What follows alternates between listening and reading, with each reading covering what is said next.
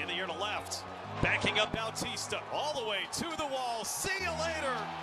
Wow, Tristan Casas has homered in his second AAA at bat. That was impressive. Ryan Fitzgerald really only needs 5 letters in his name. To induce those grounders. Swing and a miss for strike 3. Second punch down for Brian Bayo.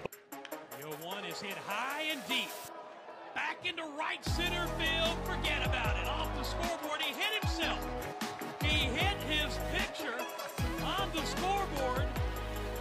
A 2-run shot for Vanellis, and it's 2-0 Pride. Red Sox Nation understands that our goal is winning. It's winning over a long period of time, and sometimes that requires difficult decisions in the moment, but we always have to keep our eye on that ball of making this team as good as possible for as long as possible. So with Alfaro down here, do you feel any sort of added pressure with something to prove yourself? No, I don't. I just worry about what I can control, and he's doing the same thing. I don't think you can look too far into playing GM.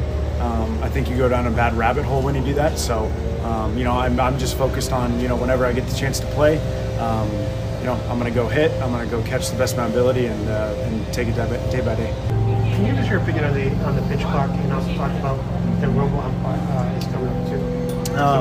I personally, I don't hate the pitch clock. I think it's good for baseball, because you're not sitting there for a minute and a half and waiting for a pitcher to throw a baseball. But,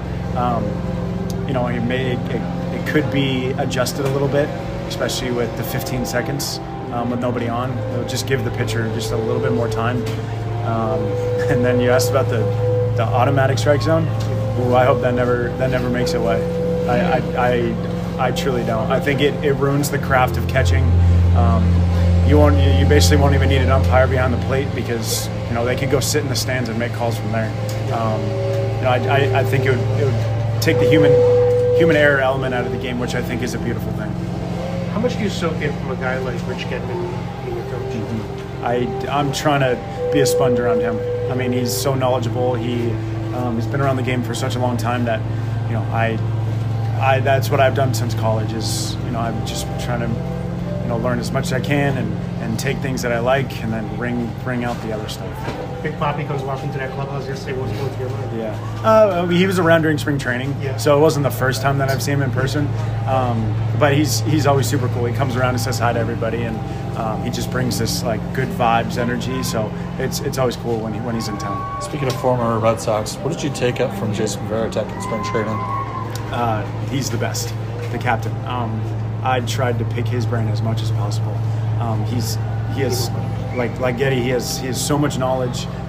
He's been through every situation. So it was really nice to have him kind of assess what I'm doing and then make adjustments based off of that. So I was in his back pocket almost at all times.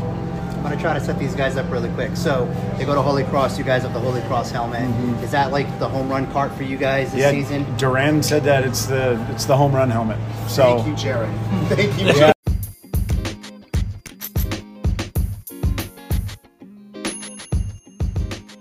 Thank you for checking out the latest episode of the SoxSpects Red Sox podcast, brought to you by Beyond the Monster.